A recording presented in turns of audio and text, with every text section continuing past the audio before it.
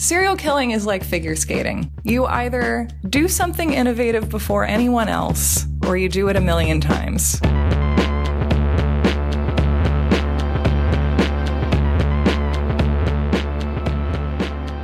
Welcome to You're Wrong About, the show where we circle back to every serial killer we've ever known and loved. For the record, this was not my goal with this show. They were like, Sarah, let's talk about misremembered history. And I was like, okay, Michael, I respect the fact that most people don't automatically want to talk about serial killers. And here we are because you enabled me. I am Michael Hobbs. I'm a reporter for the Huffington Post. I'm Sarah Marshall, and I'm a writer for The New Republic and BuzzFeed and The Believer, and also, as of this episode, a fellow at the Black Mountain Institute. Yes, congratulations. And today we're doing something a little bit different in that we're both obsessed with Halloween and obsessed with killing. And so today we thought we would talk about one of the first real slashers, serial killers, and then talk about 3 of the movies that he inspired, and basically how the killer, the slasher, the serial killer, whatever, has been socially constructed throughout the years. So we're mostly going to debunk Ed Gein, and then we're going to not really debunk, but just sort of talk about how he shows up in different forms in movies that we like. Yeah, and I really want to call this episode Ed Gein and the Final Girl, which I appreciate is not a very SEO-friendly term. So we're going to talk about Ed Gein, which, as the back copy on the book I read about him promises, is the basis of 2 of the most terrifying films ever made, Alfred Hitchcock's Psycho and Tobe Hooper's The Texas Chainsaw Massacre. And The Texas Chainsaw Massacre is considered the first true slasher movie. And so we're going to talk about the slasher genre, and then we're going to talk about The Silence of the Lambs, which is an interesting horror movie because it's one of those horror movies that's so good that people like to say that it's not a horror movie. It's a real movie. It's a legit movie. It's a real movie, yeah. But my argument is that horror movies are real movies. But we're going to start, however, by going back to 1957, Wisconsin. So, Michael, what do you know or guess about Ed Gein? Is that a familiar name to you? Yes, because of my serial killer phase, I know the names of many of the serial killers. However, Ed Gein is one of the ones I kind of skipped. Like how in history class in high school, they would like spend too long in the Industrial Revolution and then kind of skip over World War I and go straight to World War II. Basically, it's like Ed Gein. I mean, I can't even describe his crimes. I just remember sort of being like, I'm going to sit this one out. So Ed Gein is frequently described as a cannibal. Oh. He's sort of popularly remembered as a cannibal, and there's some ambiguity about whether he was engaging in cannibalism because he denied it, but denied other activities that there's some suggestion he may have partaken in. So, you know, he was less truthful and self-aware. What a jerk. You're saying he told fibs. I already don't like this guy. He was less consistently truthful. What we do know is that he was living among a spectacular number of preserved human body parts. Whoa. And let me start by reading you a quote from one of the police officers who was first at the scene at his house, which, first of all, let me set the stage. So the day this all goes down, it's November of 1957. Ed Gein, in the morning, he lives in Plainfield, Wisconsin, which is a town in the middle of the state with population, I think at the time, of about 600 people. And in the morning, it's opening day of deer hunting season. So all the able-bodied men are gone from town. Mm-hmm. It's like a small town during the Civil War. And so he goes to the town hardware store where the clerk is a 58-year-old woman, and he goes in, buys some antifreeze from her, goes back out to his car, then goes back inside, looks at the selection of guns, takes one off the wall, takes a bullet out of his pocket, puts it inside, and shoots her. Oh, wow. And then possibly cuts her throat immediately to bleed her, which is something that the police at the time speculate because it's something that deer hunters do. No way. And it's something that he, is someone who grew up in a community where deer hunting is really important, would know how to do. He himself later has a hard time remembering specifically what he did afterwards. He later described feeling as if the things that were happening around him and that he was doing weren't entirely real. He drags her out of the building, puts her in the truck that the hardware store owns, drives the truck a few miles changes his mind, goes back, gets his car, takes his car and loads her into it and takes her to his house where he hangs her up and decapitates her and essentially butchers her like a deer. No fucking way. Disembowels her and cleans out her abdominal cavity and does exactly what you would do with an animal that you had hunted and killed. Jesus Christ. The hardware store owner, her name is Bernice Worden, her son comes back that afternoon, realizes that his mother is missing and that there's a large pool of blood on the floor of the hardware store. Poor guy. And luckily, since the victim wasn't a college student, the police weren't like, she probably had a bad nosebleed and wandered away, as they, would be prone to say about Ted Bundy's first victims in the 70s. So the police take the event seriously and kind of have a feeling that maybe Ed Gein had something to do with it because it's a very small town and Is he like the town weirdo? I think so. So this is a small town in the upper Midwest in the 50s. He was a bachelor in his 50s, a bachelor farmer who actually was just living on the family farm that he had kind of allowed to fall into disrepair over the years. And I think that bachelors tend to fall under suspicion. But he wasn't a person in town who people were afraid of. Okay. Or he was considered strange, but he wasn't considered dangerous or scary. Murdery strange. I don't think people had any concept of murdery strange. People had him babysit their kids. Oh, fuck. Ted Bundy, also an accomplished babysitter. I mean, the funny thing about serial killers is that, there's all kinds of human beings and all kinds of ways to develop, I believe, the kind of psychology that would allow you to repeatedly take human life. But it does seem as if, with some of the serial killers that we know about, it seems as if you weren't in the victim category group for them, you were pretty much safe. Or if you were part of their daily life, things would probably be fine for you. And Ed Gein had murderous interest in women who physically resembled his mother. Oh, wow. His dead mother, which he would later admit to the police pretty freely. That's awfully on the nose, Sarah. That's pretty... I mean, look, that's pretty obvious. If you were writing a novel about this, it would be like, yeah, really? It's not my fault Ed Gein is an unsubtle person. The mom, really, Ed? Come on. Do better. Psycho is based on this case. Loosely, but in terms of the most insane, lurid part of it, that he's, living in with the voice of his dead mother in his head and killing people because of that, like, that part's true. So that's his motive? I don't think he ever really tried to explain himself. When he was questioned by the police, he based on their questions, made some interesting statements. I don't think he ever felt the need to explain or justify what he was doing. But if you asked, people who asked him questions did get answers. Okay. So on the morning that Bernice Worden disappears, her son comes back. He finds the scene. He reports it to the police. The police immediately suspect Ed Gein, and they go to his house. He's not at home. The Gein farm doesn't have electricity, which is not that unusual in the 50s in small town Wisconsin. This is also a great testament to how profoundly unprepared the police in this tiny town are for something of this magnitude.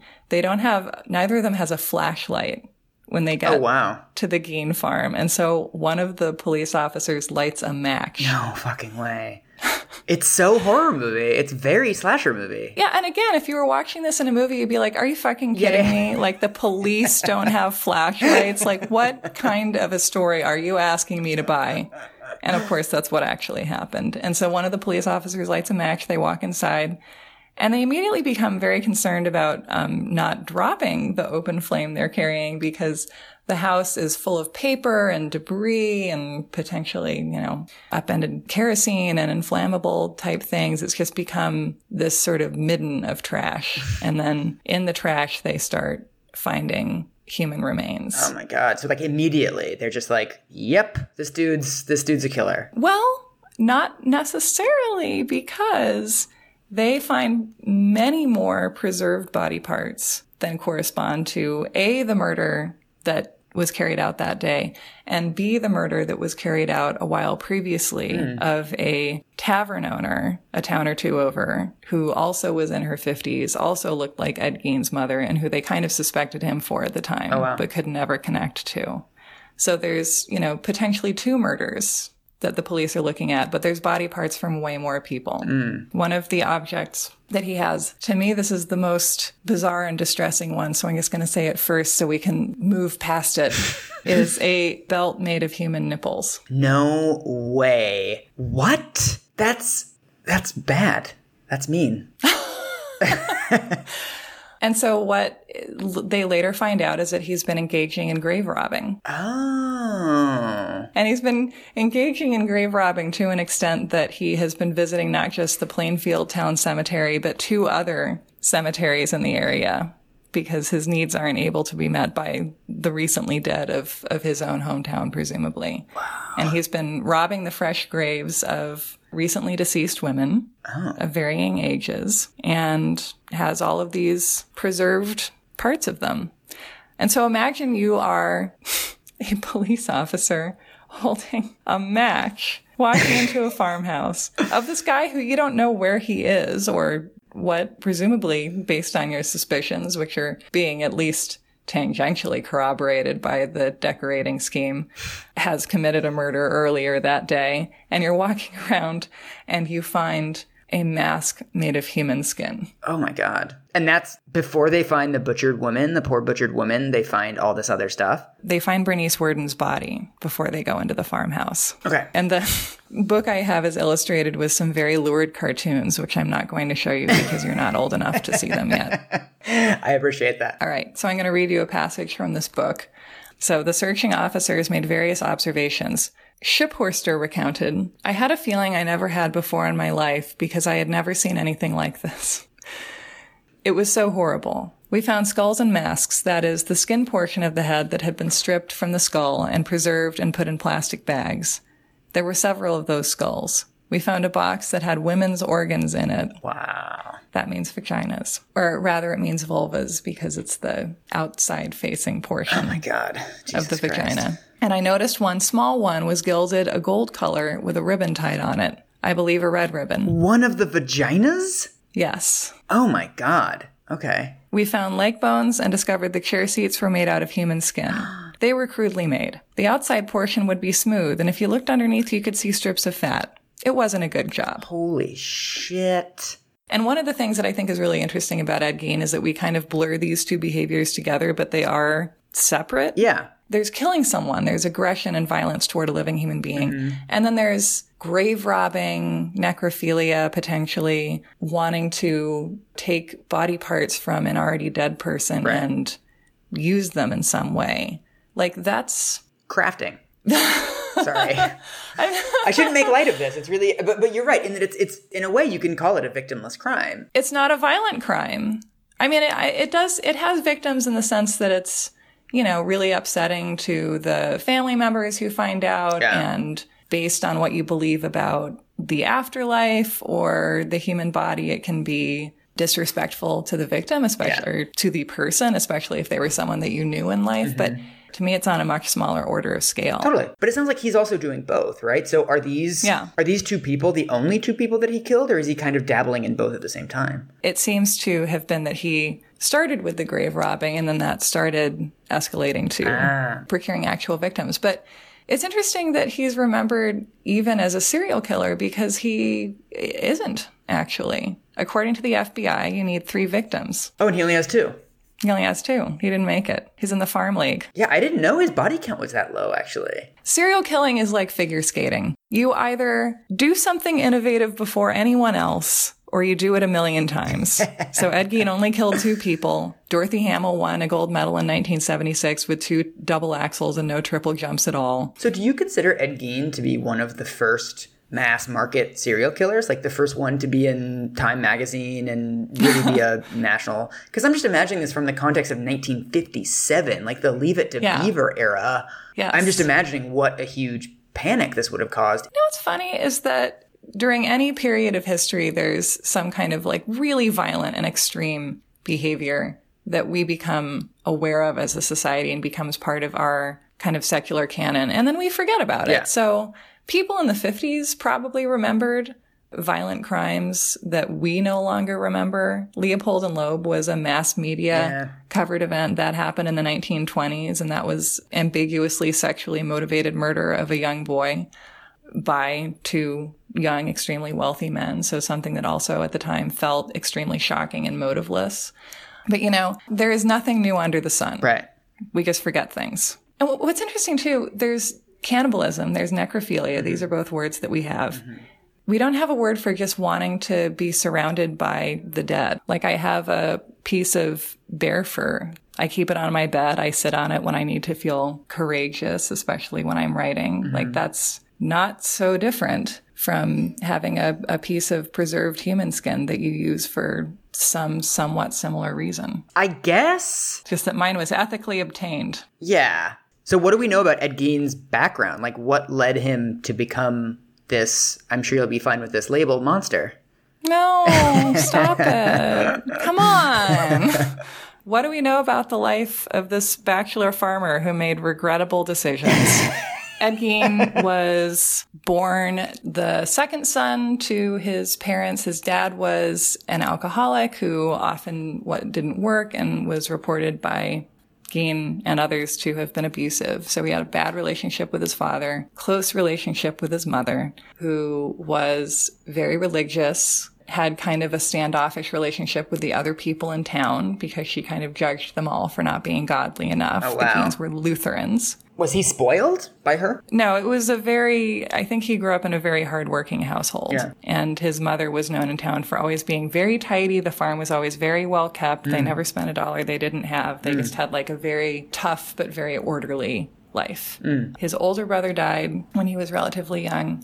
His father died in 1940. And his mother had a stroke in 1945 when he was about 40 years old. And so he spent much of the next few years taking care of her because she was incapacitated. And then she ultimately died of a second stroke, which he blamed on the neighbors having a loud argument that she, I think, just overheard. Oh, so you can see he's losing his grip. After his mother died, she was buried. And he apparently believed that he could raise her from the dead through force of will. Oh, wow. And attempted to do that, but couldn't. And as far as we know, he didn't do anything with her body. Okay. But after she died, he nailed the door to her bedroom shut. Oh. And so when the police came to his house and found all of his preserved relics and grave-robbed items and things, his mother's bedroom was the only room of the house that wasn't completely filled with whatever we call these objects. Was he doing grave robbing type of stuff before she died, or did her dying really trigger all of this? Her dying seems to have been the beginning of it. And what he talked about, I know you think that I'm prone to overrate the influence of loneliness on an extremely violent person's trajectory, but one of the things he talks about repeatedly to the police is that, I just wish I'd had a relationship with somebody. And felt like he just didn't know how to have relationships and complained about the neighbors came and spent time with him or, came over, but it was only if they wanted him to do like a handyman thing for them or babysit. It's one of those surreal things that sums it up. The people who lived in Ed Gein's town before any of this came to light just thought of him as someone who you don't want to spend time with him or anything, but if you need a babysitter at the last minute... He's too weird to hang out with, but give your kids to that guy. It's amazing that kids survived childhood in mid-century America. Like, if you were a kid growing up in like the 50s and 60s, your life was being babysat by serial killers and having your temperature taken with mercury thermometers. Yeah. I mean, I'm actually fascinated by the fact that he doesn't start doing any of this stuff until after he's 40. Yeah. Usually these psychotic breaks seem to happen in your late 20s, I think, is when schizophrenia peaks. And your personality is really set. You're very coagulated as a person by the time you get to your early 30s. To me, that's kind of similar to what we talked about with Jeffrey Dahmer, which is that he has this inactivity period, as far as we know, where he kills someone when he's 18 and then doesn't kill anyone again for 9 years. Right. Which implies that these things are not inevitable and that these people are not some freight train rushing toward the population that we're powerless to prevent. That indicates that there is some level of control. There is some level of structural forces that maybe would have been able to prevent some of this potentially. Yes. He just didn't have the resources, inner or outer, to have a better way of finding human contact. There's a lot else that goes into it, but to me that's as good a way of explaining it as anything else, or of trying to, and much more valid than, he's going around this geyser of rage and violence and evil, and he must take more victims. You know, he's not a vampire. Right. He's a lonely guy. Yeah. Was he weird? I mean, did he try to make friends? I mean, one of the things that I came across in the loneliness research is that a lot of people who think that they're lonely are actually just really antisocial and behave in ways that make people not want to be around them. So they're desperately lonely, but because they assume that everybody hates them or they assume that everybody's judging them, they treat other people in these really hostile ways. So that when they, even when they try to get out there and, you know, go see a friend, whatever, they basically just treat everybody like shit and nobody wants to be around them, which just drives them further. But they call it loneliness rather than I'm actually really annoying to be around. Annoying to be aroundness makes you lonely. Yes, I know. Sarah. Yeah, so with Ed Gein, that's the Ed Gein story. And we're now going to make the jump from lonely Wisconsin farmer to the normal teenager who only does normal teenager things and how the entity is a threat to them. So the crimes of Ed Gein naturally become a media circus. It's similar to the situation that Truman Capote depicts in Cold Blood, in that this mass of big city people descend on this tiny town. And so it has a big cultural impact. Psycho, which comes out a couple of years later, is directly inspired by those events. But I mean, tell me, you know, now knowing the Ed Gein story, how does Psycho differ from that?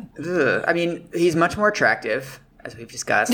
I mean, this is the invention of the slasher, right? That Ed Gein wasn't really much of a slasher. He was not a slashing type. Yeah, it sounds like he killed people almost because he was more interested in them as dead bodies than as living people. Whereas in the Psycho story, you've got the physical overpowering. Anthony Perkins is kind of fighting with these women and stabbing them to death in this very violent, up-close way. Whereas Gein, it seems like, is killing them in these more clinical ways and then doing body stuff. And so Psycho is about a woman who's done a bad thing, right? She's stolen money and she has a married boyfriend.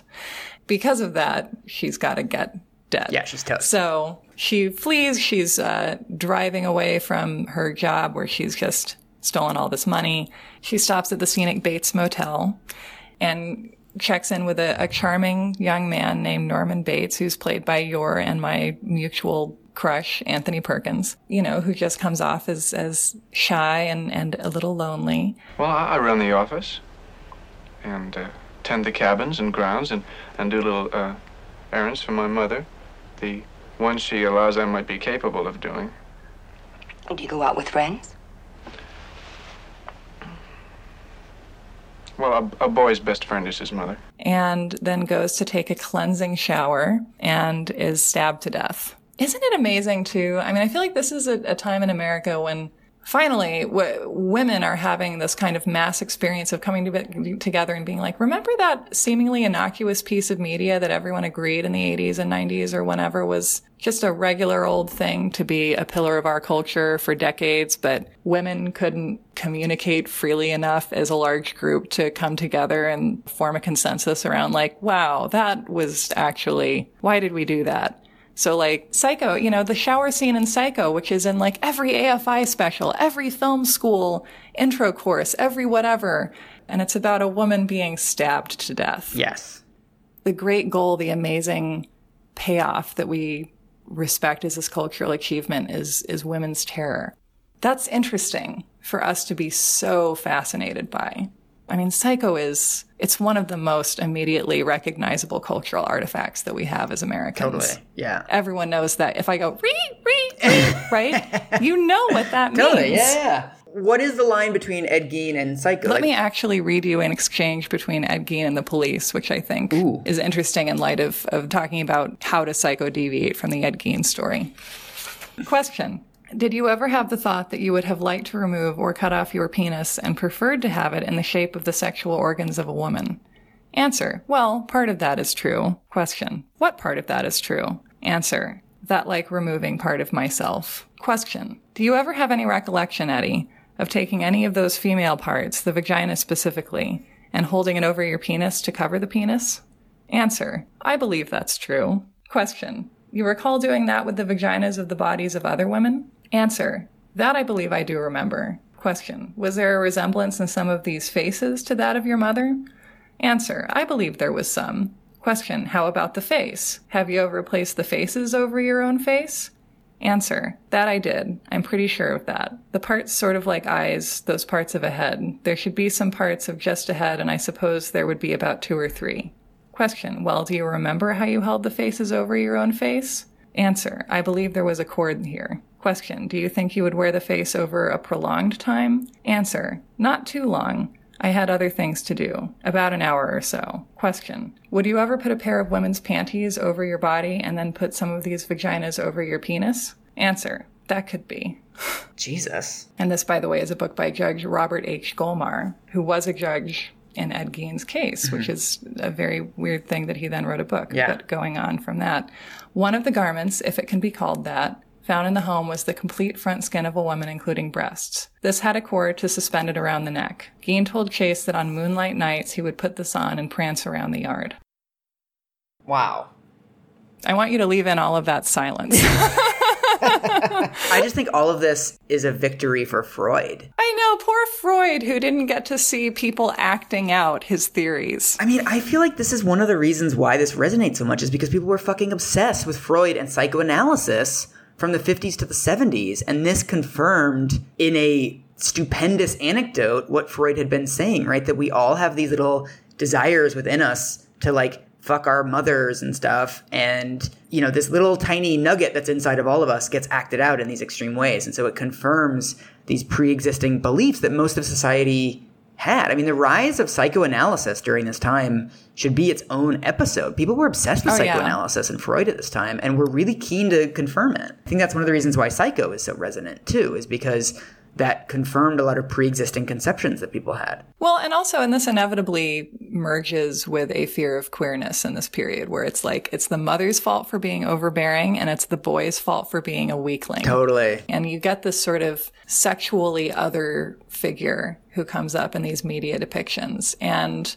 so, you know, you have Norman Bates, who is hot and reedy. No, but he's kind of effeminate, right? He's seen as this weakling, skinny-wristed, you wouldn't expect him to be the serial killer type. Yeah. And he is coded as kind of effeminate. I mean, he does play it a little bit bookish. Yeah. He looks like he wants to sit quietly under a tree and read. Yeah. Which is a very suspect type at this time. Yeah, and then his alter is a violent, dominant, older woman. Right. So this then, to go to the next, according to the back of book copy, most terrifying film ever made, shows up again in the Texas Chainsaw Massacre, which is also really interesting for being a movie that hints at the filmmakers having a fairly clear idea of the backstory of the family of killers that they depict, and one of their problems being that there isn't a woman around. The chainsaw murderers in the Texas Chainsaw Massacre really are depicted a little bit like the Lost Boys and Peter Pan. You know, they need a Wendy. I have not seen the Texas Chainsaw Massacre in probably 2 decades. Can you summarize the plot for me? Yeah, I mean, you can summarize that movie in a sentence. A bunch of teenagers go to check on whether a grave robber has taken their grandparents' body parts, and everything is fine. And so they go to their grandparents' old farm and wander over to the farm next door to ask for gas, and then they all get killed, except for one girl who survives to the very end of the movie. It is, to me, the most fantastically scary movie that I've ever seen. I just can't take no pleasure in killing. There's just some things you gotta do. Don't mean you have to like it. And so what happens during the killing phase is that, you know, they just wander over to the wrong farm. Essentially, it's a family that used to all work in the slaughterhouse in the town, and then the slaughterhouse got shut down because horror movies in America are all about economic anxiety. Yes. So they are killing human beings and serving them as barbecue meat in the gas station that they run. It's a family of the older brother. There's the youngest brother, who's the hitchhiker, who the wholesome teenagers encounter at the start of the movie. And there's Grandpa. And then most famously, there's Leatherface. Oh, yeah. Who wears a dress when he's feeling domestic and doing kind of a mother role and cooking for people. He wears a butcher's apron when he's in his butcher role. And the start of all the killing in the Texas Chainsaw Massacre is that our first victim, a guy named Kirk, who looks like a young Jeff Bridges, goes over and just knocks on the door of this house. He wants to borrow some gas. And then Leatherface comes out with his human skin mask on and his sledgehammer and hits the guy on the head and drags him in and starts going to work butchering him. Like, he has no intent. He just knows that he's been told to protect the house, and he butchers. And that's just what he does. He doesn't want to hurt anyone. He doesn't conceive of himself as hurting anyone. He doesn't have any malice. He's just the low IQ middle child of a family that's suffering from an economic downturn. And then there's an amazing scene later on in the movie when another person has come over who Leatherface has just killed, and you as the audience have just watched. And then you watch Leatherface sit down and just sort of like put his hands to his face, sort of looking overwhelmed and stressed out. And the director of the movie has described that as his moment of being like, why do people keep coming over? What's going on? That's like me getting work emails. I'm like, why does this keep happening? Why do I have to keep writing people back when they write me? This is terrible. I just got rid of this email by answering it, and now you're answering it, and that defeats the whole system. It's awful. How do you see the evolution between Norman Bates and Texas Chainsaw Massacre? Because there is an evolution between those two movies, right? So Psycho comes out in 1960. Texas Chainsaw Massacre comes out in 1973. What's going on? What's America consistently involved in during those years? Oh, it's Vietnam. Yeah. And then in 1973, here's this movie about these kind of hippie kids, wholesome, just want to have a nice day trip out to the country and not hurt anyone or get eaten. Kids who are reading their astrology books and going to their grandparents' house and want to go to the swimming pool and just have a nice day and live a nice, peaceful life. And then walk over into the wrong yard and knock on the door and become meat. And it's interesting to me, too, that Leatherface as a character has this queerness about him that isn't really part of... Yeah, he wears a dress. He wears a wig when he's being sort of the mother role of the family. He's sort of the Wendy. And so Texas Chainsaw Massacre comes out, becomes an unbelievable success. And at around the same time, Black Christmas comes out, which is another kind of early slasher movie that has a house full of sorority girls who are being preyed on by a madman who is also placing heavy breather calls to their house. And the twist at the end is that the calls are coming from inside the house. Oh, that's where that comes from? That's where that comes from. I mean, I think that was an urban legend before that. Okay. But the calls are coming from the attic. And then Black Christmas is successful. And as always happens, people take note and are like, all right, something where you can spend only a few $100,000 and the most expensive effect you have to buy is the illusion that a madman is murdering a sexually attractive young woman. Mm-hmm. Like, who can say why people love this, but they really seem to? Mm-hmm. Let's keep making these. John Carpenter's Halloween comes out in 1978 and was financed by an executive producer who instructed him to make a movie about someone killing babysitters. Oh. And so he made his killing babysitters movie. Tommy, Halloween night, it's when people play tricks on each other. It's all make-believe. I think Richie was just trying to scare you. I saw the boogeyman. I saw him outside. There was nobody outside. There was. What did he look like? The boogeyman. That's where we get the slasher villain as we really come to know him in the 80s. And this was also a time when it seemed like there was more anxiety about crime in general in America. I mean, part of the reason why these slasher movies were popular was because they seemed at some level plausible, right? I mean, that this was an actual fear that people had, just random crimes or random psychopaths wandering the earth. Yes, I think that yeah, slashers were motivated by that fear and also by white flight. Because slasher movies, the Friday the 13th movies take place at summer camps. The Nightmare on Elm Street movies take place in this sort of unnamed idyllic suburbia. And so do the Halloween movies. Slasher movies are about small towns. They're about suburbs. They're about college campuses. They're about high schools. They're about summer camps. They're about white people. Right. And they're about the appearance of a malignant entity in a place where he is not supposed to be.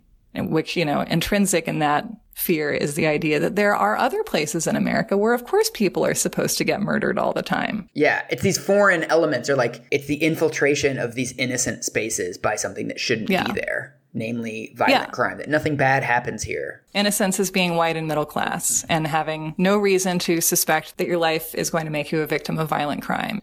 As a nation of people who have an extremely hard time telling the difference between correlational and causational data, we assume being a white, rich suburb dweller who's unlikely to be the victim of violent crime because your life is extremely safe and cushioned. We think that means that you're less likely to get killed because you're making good choices and you're not putting yourself in harm's way and you don't deserve anything bad to happen to you. But it's just something that you have bought for yourself and for your children. And I think intrinsic in the kind of slasher movie premise is this nagging doubt, the subconscious feeling that we don't deserve this. And so Friday the 13th, a bunch of summer camp counselors go to a summer camp to prepare for it opening the next day, which it actually takes longer to prepare a summer camp than, 12 hours of having sex and playing Monopoly, but I mean, whatever. All get killed by some unseen figure who in the last reel is revealed to be a nice lady in a nice sweater. Steve should never have opened this place again. There's been too much trouble here. Did you know that a young boy drowned the year before those 2 others were killed? The counselors weren't paying any attention. They were making love while that young boy drowned. His name was Jason. I was working the day that it happened, preparing meals. Here, I was the cook. Jason should have been watched every minute. I mean, do you remember the moment of that reveal? Have you seen that movie? No, I've seen all the slasher movies. I've seen the original Nightmare on Elm Street, but that's the only one. So it turns out that the killer this whole time has been a nice middle-aged lady who was traumatized by the death of her son, who is developmentally disabled and who drowned when she was working at the summer camp 20 years ago. And the wholesome middle-class camp counselors who were supposed to be paying attention and taking care of all of the children were making love, and they didn't hear him drowning. And so now she has to kill everyone who has sex. Because she hates millennials. It's all about hating millennials. She's a working-class person with a disabled kid who's in this middle-class utopia, and her child was killed by it. Right. By the ignorance of the rich and able-bodied.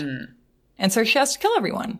And there's this feeling of like guilt being expiated when if you're like a middle-class teenager, a middle-class whatever, someone who identifies with this guilt-backed, this sort of secretly guilty place in society.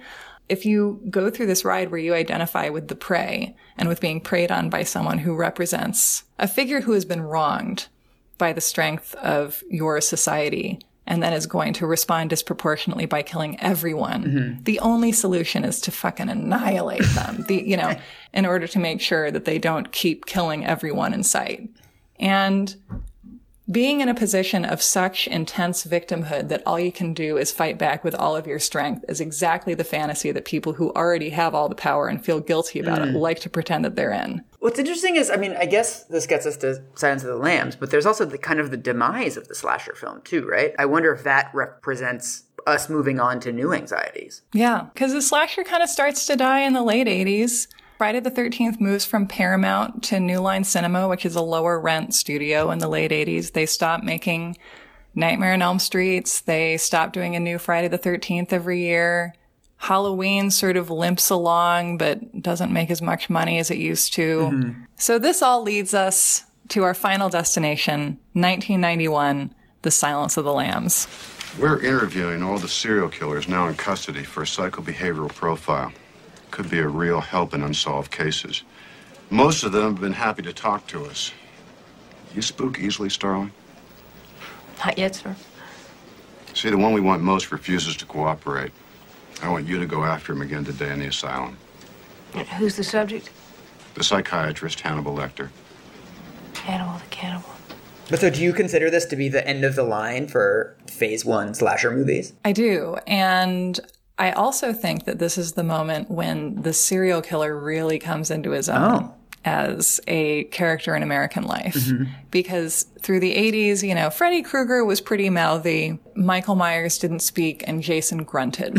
And also they weren't evil geniuses. Right. You know, none of these people were behaving systematically. They were often acting in a somewhat supernatural way. Right. You know, they were inhuman entities. They were coming back from the dead repeatedly or through your dreams. Mm-hmm.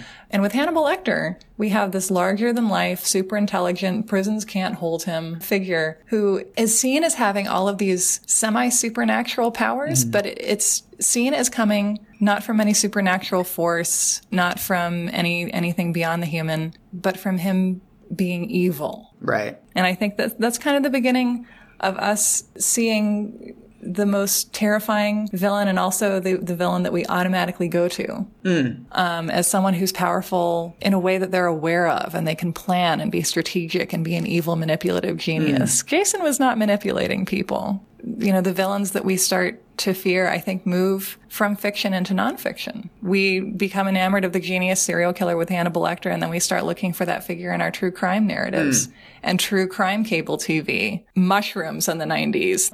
And you know what's cheaper than making a movie, even if it's a really shitty movie that you shoot at a Boy Scout camp in New Jersey with a bunch of people who don't have SAG cards yet, is generating media from actual crimes, actual trials. Right. You go, you show up, you get your interviews, you get your discordant music from your discordant music warehouse. Yeah. You know, you can do an episode a week of that. You're never going to run out of material. Why bother creating fiction if there's so much in reality that we can make an entertainment? That's the Nancy Gracification of true crime. Yeah. But going back to The Silence of the Lambs, one of the things that, you know, this is a personally important movie for me too. And one of the things that I struggle with about it is that it is really transphobic.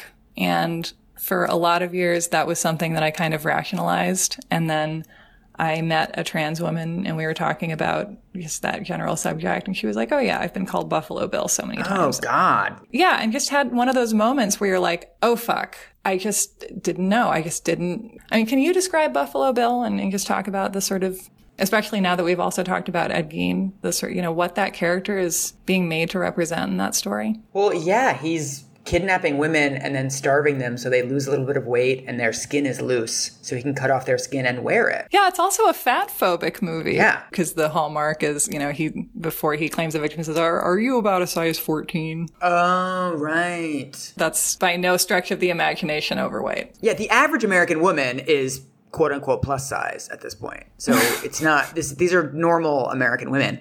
I mean, I always think that what that movie really implanted was the idea of the omnipotent serial killer, the serial killer that's always 2 steps ahead. It's a whole cat and mouse thing. It's like, yeah, Hannibal Lecter is like the Michael Corleone of serial killers. You're like, oh, that's who everyone thinks that they are. What does it mean that we transitioned from slasher movies to more psychological, omnipotent serial killer movies? The psychopath diagnosis, or the word psychopath appearing in sort of American pop culture, like that really starts with The Silence of the Lambs. You don't really see it before that. The FBI coined it, or Robert Ressler, who was an FBI profiler, coined it in the late 70s, around the time that Ted Bundy was starting to be in the news. But it's something that lay people, you look at the numbers and there's an explosion of that word being referenced just in movies and popular media and sort of everyday discourse as a household word after The Silence of the Lambs. So we also, for whatever reason, became more interested in armchair diagnosing things like psychopathic behavior. I mean, I think also interestingly,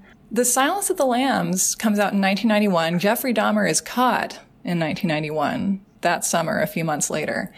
And then after that, what other serial killers do we have who fit our sort of classic American white, straight, male, loner, sex criminal mode? Like, after that, who is there? School shooters. I mean, that's the only people I can think of is Eric and Dylan. There's school shootings and there's terrorism. Right. And there's mass shootings too. Right. Now, we started in the schools and then we moved to the malls and the stadiums. But I think it has to do too that, our media fixation, our entertainment fixation with serial killers has to do with the fact that we don't really have that much reason to be afraid of serial killers anymore. Right. I mean, we've talked about this before. It's hard to operate as a serial killer today. Right, because you get caught much quicker. And also we have better technology. I mean, it's very hard to be off the grid. If you have a cell phone on you and you haven't turned it off, then your movements are being tracked. If you get onto a freeway, if you go through a toll plaza, if you the average person in New York City has their photograph taken 200 times a day. Right. I honestly think that our movements are so relentlessly tracked based on the way technology is part of our lives today that you have to be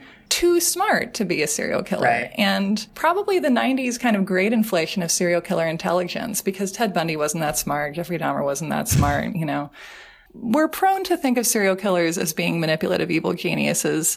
They tend not to be. Hannibal Lecter was, but he was fictional. Right. But I mean, you would have to be a genius to be a serial killer today. But the thing is, we don't really have that many of them anymore in the way that we think of them. They're all working for hedge funds. Sure, you make more money that way. But, if you're taking victims that mainstream America cares about, so, middle class white people, then you're not going to get away with it unless you're a genius. Right.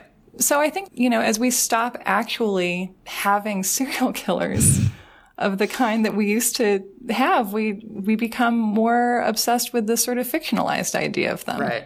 We want to keep the narrative even when the facts don't support it anymore. I mean, we're kind of watching a torch being passed from Buffalo Bill, who's maybe a more historical serial killer. He's disorganized. He is clearly insane.